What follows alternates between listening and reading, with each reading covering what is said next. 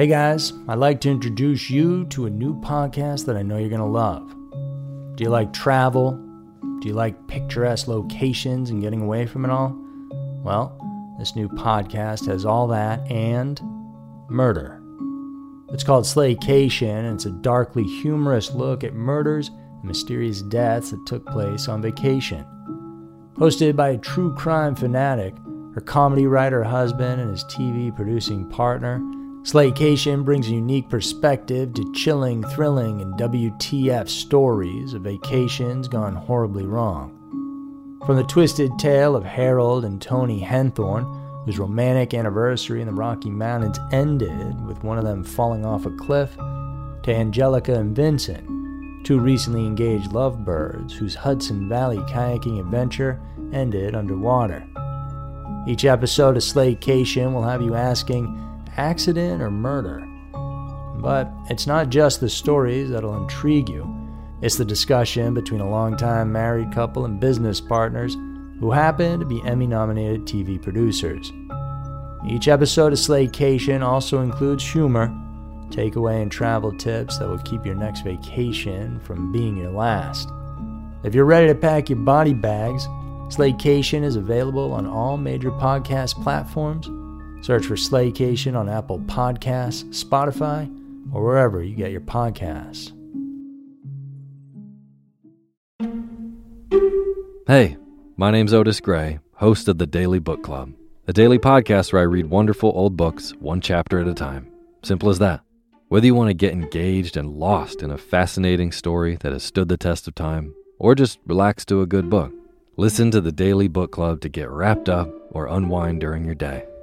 We'll read classic stories like Pride and Prejudice, The Enchanted April, The Wind in the Willows, beautiful stories all told from start to finish. And you can even do a real book club. Tune into the Daily Book Club Discord and discuss the readings with other book club listeners. However you want to listen, it's your choice. Subscribe to the Daily Book Club on Spotify, Apple Podcasts, and everywhere else. New episodes every single day. So sit back, relax, and get lost in the Daily Book Club.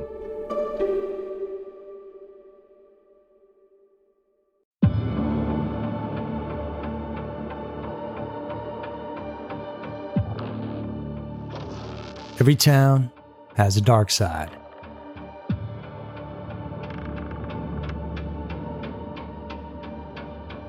Just how many times exactly can a woman walk down the aisle and exchange I do's?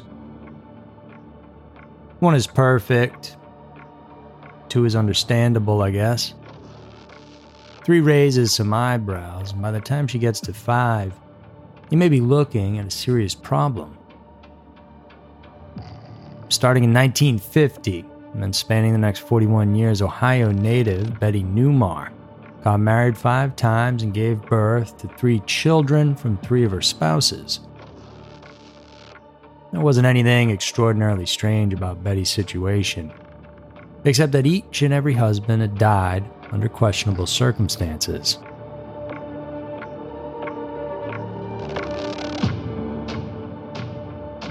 I'm Andrew Fitzgerald. Thanks for tuning in to this week's episode of Every Town, where we focus the spotlight on Betty, aka the Black Widow Grandma. So let's head down to North Carolina now and find out if Betty was in fact a serial husband killer. Or perhaps she was cursed as a serious magnet for a life full of misfortune.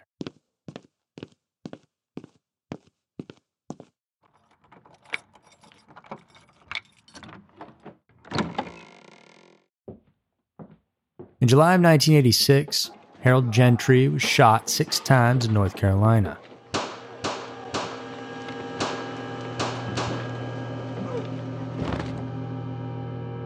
A police investigation revealed no motive and no suspect for his murder, so his case didn't go anywhere and eventually turned cold.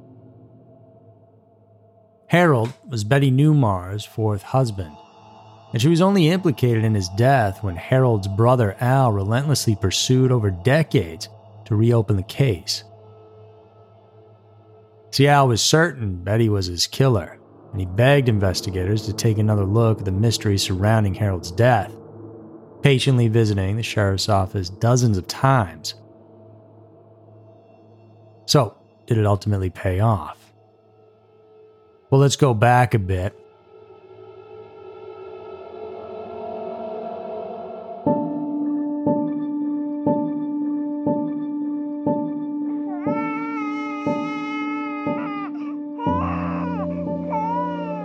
Betty Walden Johnson came into this world in 1931. Born to a coal miner father in Ironton, Ohio, a town along the West Virginia border, she and her family lived a life filled with hard work and struggles.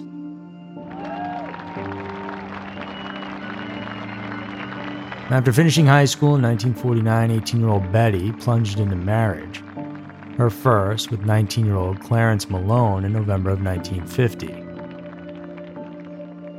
Betty told her friend she wanted to leave Ironton for a better life, but 13 months later, in December of 51, she claimed in court papers that Clarence was abusing her. However, it's unclear what exactly happened to that complaint and what details were in it.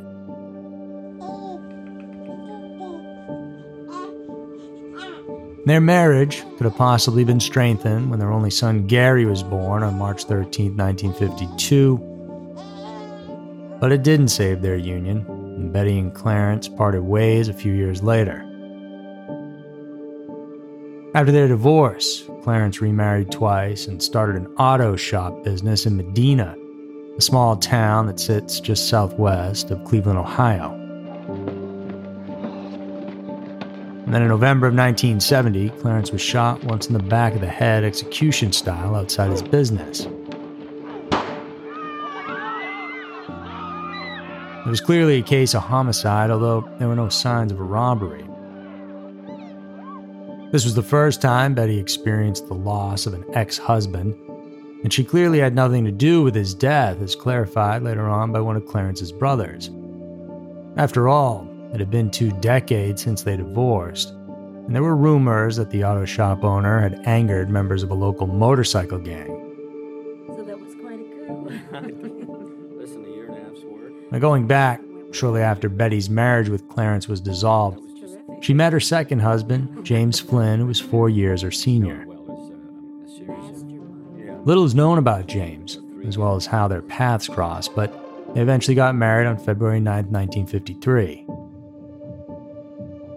Gary, Betty's son from her first marriage, eventually took his stepfather's last name. The couple was also blessed with a daughter they named Peggy, and things were looking good for this modern family.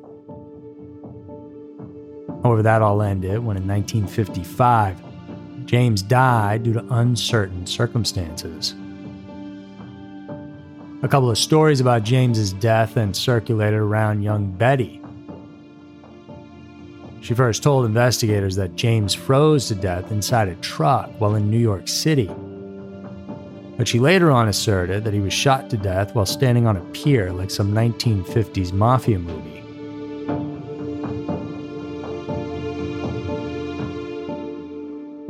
Back then, investigators weren't able to confirm much about James's life or death, and no evidence actually linked Betty to his murder, so eventually the case just fell through the cracks. Dr. Laura Petler in 2008, after the murder case of Betty's fourth husband was reopened, said, "There is a death certificate for James Flynn in New York. That's about as far as we were able to get with that."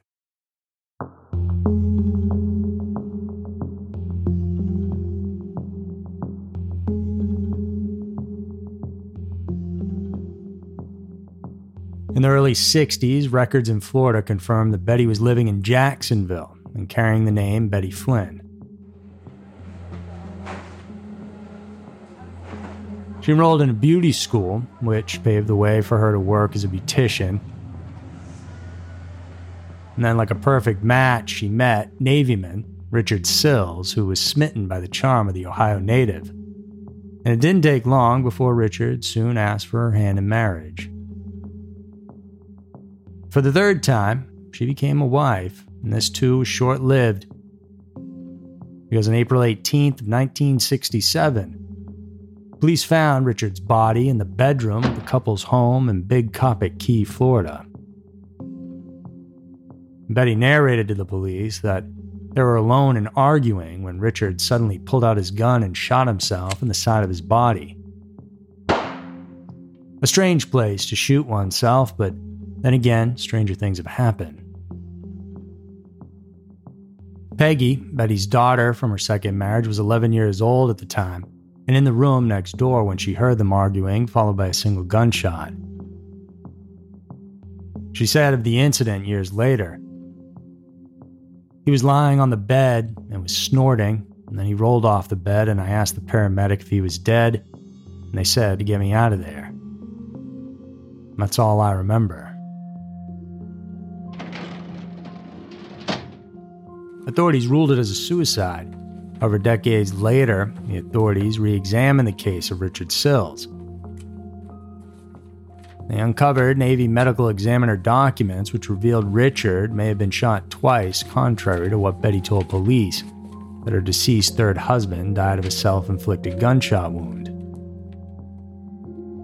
The medical report indicated that Richard's heart was pierced by one bullet from a .22 caliber pistol, while his liver may have been hit by a second one. However, no autopsy was performed. Florida investigators wanted to exhume the remains of Richard in 2009 for forensic examination, but unfortunately, the legal period of time to pursue the case had expired. Florida law sets a time limit on prosecution for some categories of homicide, including involuntary manslaughter, but not on premeditated or first-degree murder.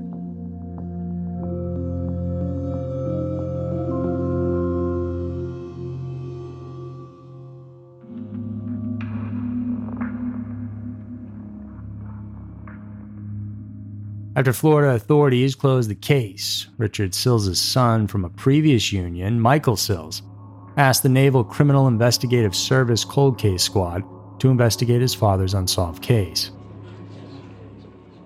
He said that based on his father's military file, Richard was not likely to commit suicide.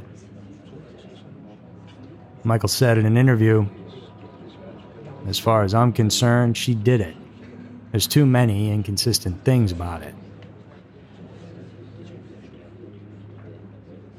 After 3 marriages, one of which ended in divorce and 2 culminated in the deaths of her husbands, Betty didn't seem to have even a tinge of trauma falling in love and marrying another man again. Shortly after her third husband died, Betty met Harold Gentry, who was in the U.S. Army and stationed in Florida. And this lady moves fast because 9 months later, on January 19, 1968, they exchanged marital vows, followed by the birth of her daughter named Kelly a year after.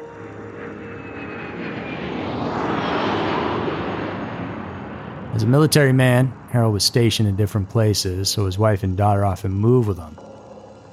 But after 21 years of service, he decided it was time to retire. The Gentry family moved to Harold's hometown in Norwood, North Carolina in the late 1970s.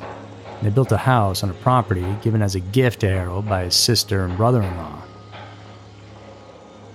And for more than 15 years, the Gentry family seemed to savor an idyllic family life, but all that was shattered when 2 successive tragedies befell the family.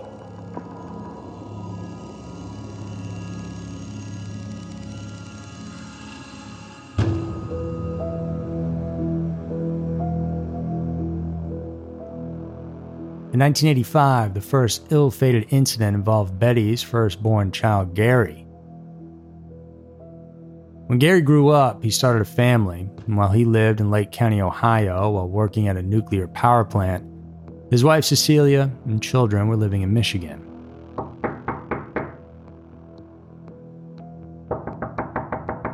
Sadly, during a welfare check, Gary was found shot to death in his apartment, which investigators ruled as suicide, as a note was left behind by the deceased.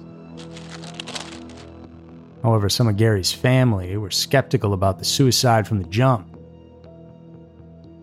Cecilia claimed that her mother-in-law, Betty, whom she described as just not a nice person, collected a $10,000 life insurance payout following her son's death. To the outside world, Betty was a diminutive, white-haired grandmother who operated beauty shops, attended church, and raised money for charities. But Jeff Cartenson, Gary's stepson, saw a different, uglier side of the woman. Betty engaged in fistfights at family gatherings and hurled obscenities and belittled relatives. Jeff told investigators she would act one way in public, especially in church, and another behind closed doors. He described his stepdad as far from perfect, but not someone who would commit suicide. When they learned of Gary's death, Jeff and his mom rushed to his stepdad's apartment before Betty could get there. And there they found $16,000 in cash and a cache of guns and ammo stashed beneath Gary's bed. Later on that night, Betty and her fourth husband Harold arrived in Ohio. Gary's body was cremated the following day, and his ashes, kept in an urn, were taken home by Betty to North Carolina. Jeff also disclosed that in 1987 he lived with Betty in Augusta, Georgia after he got divorced.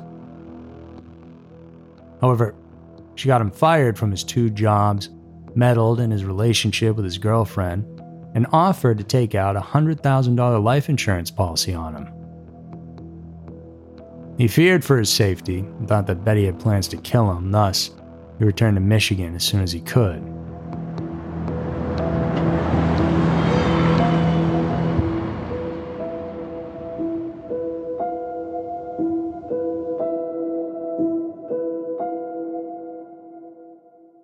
An even more shocking death then happened in the family in July of '86, just a year after her son Gary committed suicide. And this time, there was lots of controversies, so much so that it drew international media attention and led to Betty being dubbed as the Black Widow Grandma.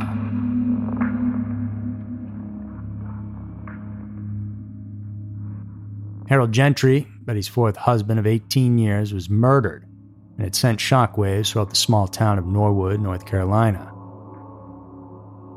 He was a beloved member of the community and had no known enemies to speak of, so it was difficult to understand why he was shot 6 times right inside the home he shared with his wife.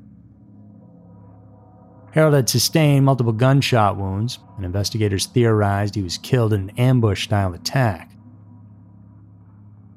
Forensic criminologist Dr. Laura Petler said, "There was a sunken living room in that house. The way that Harold is shot and killed, it's consistent with the shooter having been in a lower-lying area."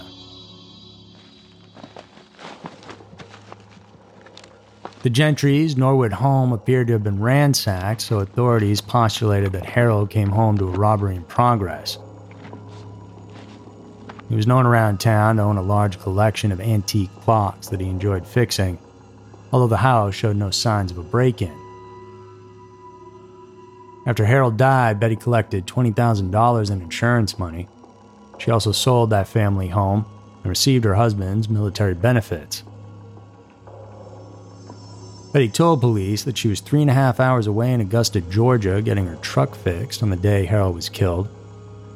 In the end, the police didn't find any motive or suspect in the homicide, so Harold's case, much like the ones before them, sat for a long time among the other unsolved cases.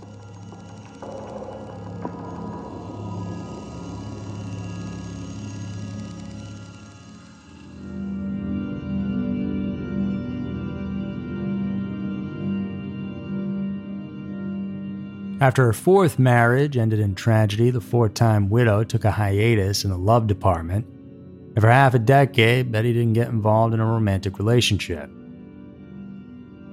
But love knows no bounds, and she eventually felt her heart flutter for a man named John Neumar.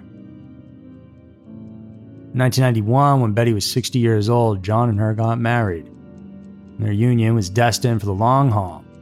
That is, until John died in October of 2007 in an Augusta hospital due to a lingering illness caused by a bacterial infection.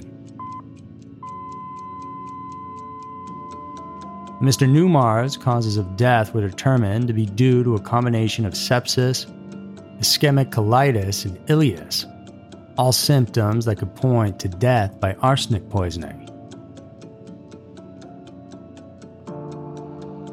Thus, knowing her background, it raised suspicion among John's relatives that Betty may have poisoned her 79-year-old husband. And their skepticism was strengthened when John's son, John Jr., told authorities he was never told by Betty of his father's passing. No, sadly, he only learned about it from reading it in the local paper. When he contacted the widow and inquired about the death, he was told that his father had already been cremated despite having previously bought a burial plot.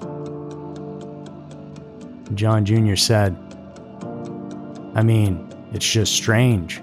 Why do you do that? I don't think my daddy ever said he wanted to be cremated."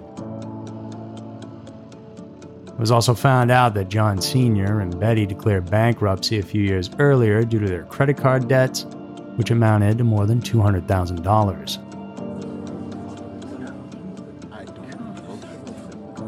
At about the same time John Sr. died, the brother of Betty's fourth husband, Al Gentry, had already succeeded in convincing authorities to reinvestigate his brother's death.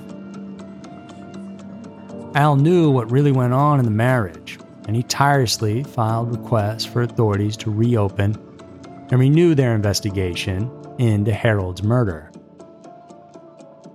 He said that before Harold died, he confided into Al that his marriage with Betty was in shambles when he told him, "Never trust that woman.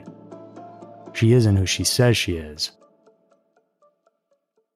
Moreover, the couple fought constantly, and she had asked him to move out of their home just before his murder.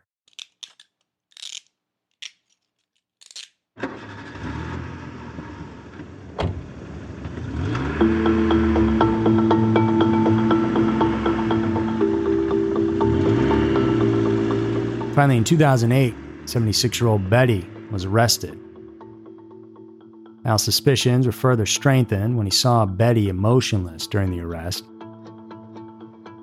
He said, "If she had gotten out of that car with tears in her eyes and asked me, why would anybody kill Harold? I would have never suspected her at all." But instead, Betty sounded defensive as she kept explaining her absence and establishing an alibi.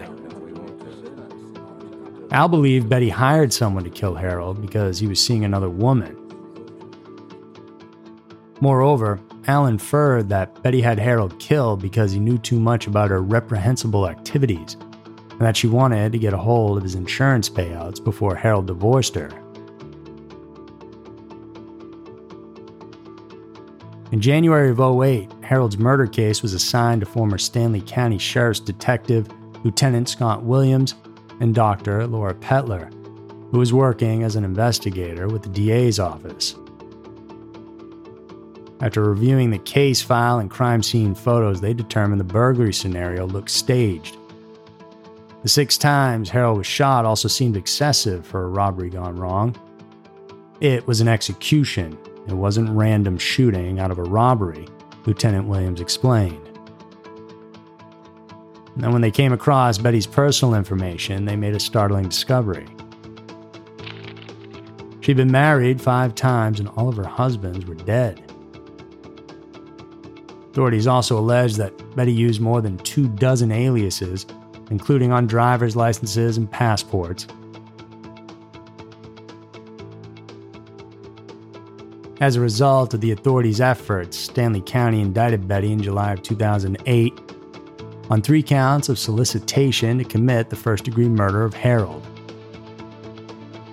It was alleged that she sought out a former police officer and her neighbor to kill her husband 6 weeks before his death, though if it was a hired killing, the perpetrator has never been identified.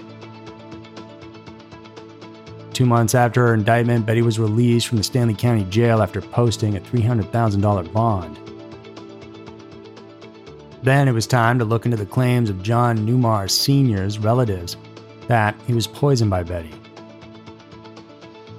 Investigators had John's ashes seized and analyzed for traces of arsenic, but the results came back negative. Dr. Petler explained, The ashes did have heavy metals in them, but there was no quantity that could be determined, and therefore it was inconclusive. There was nothing else that could be done. Thus, John Neumar Sr.'s case was closed, which his family criticized.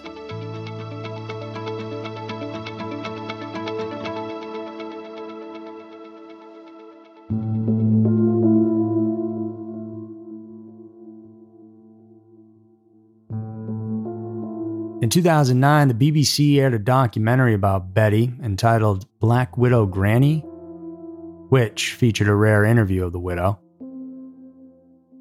Her two daughters, Peggy and Kelly, believed their mother was innocent, with Peggy stating, "She has been a caring, loving mother, and she's a loving, caring grandmother. I think that she was dealt a bad hand." Expectedly, Betty denied all the accusations against her, including the charges of soliciting Harold's murder. She described the people who accused her as nuts, saying, "Later on, it's going to eat their heart out. The hate and discontent that they are living in now will make them miserable." She also admitted getting insurance money after Harold had died, but none from her first and third husbands. Despite the malicious and cruel accusations hurled against her, Betty said there was a space for forgiveness in her heart. She said, "If you're going to heaven, you have to forgive. You don't have to forget, but you have to forgive."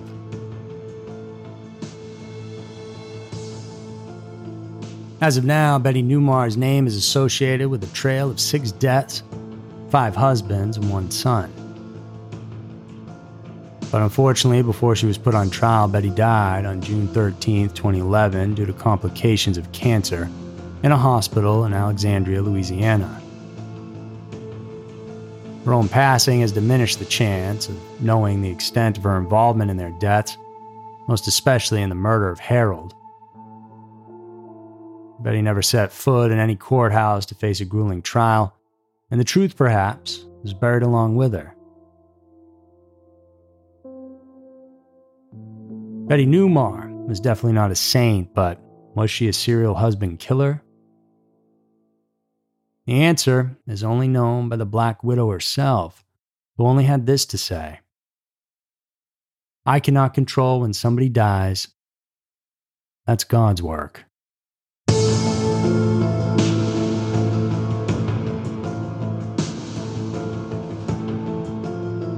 So that's going to do it, guys, for this week's episode of Everytown. Hope you enjoyed it. Please subscribe and share us with your friends if you like it. And tune in next week for another episode filled with scary, strange, and mysterious stories. Because you never know. Maybe your town will be next.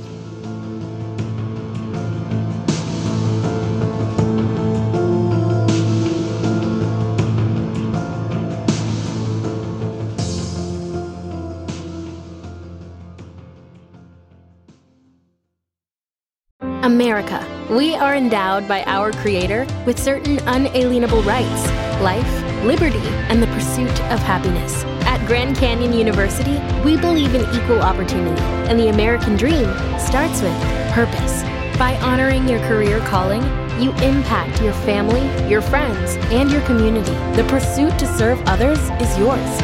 Find your purpose at Grand Canyon University. Private, Christian, affordable. Visit gcu.edu.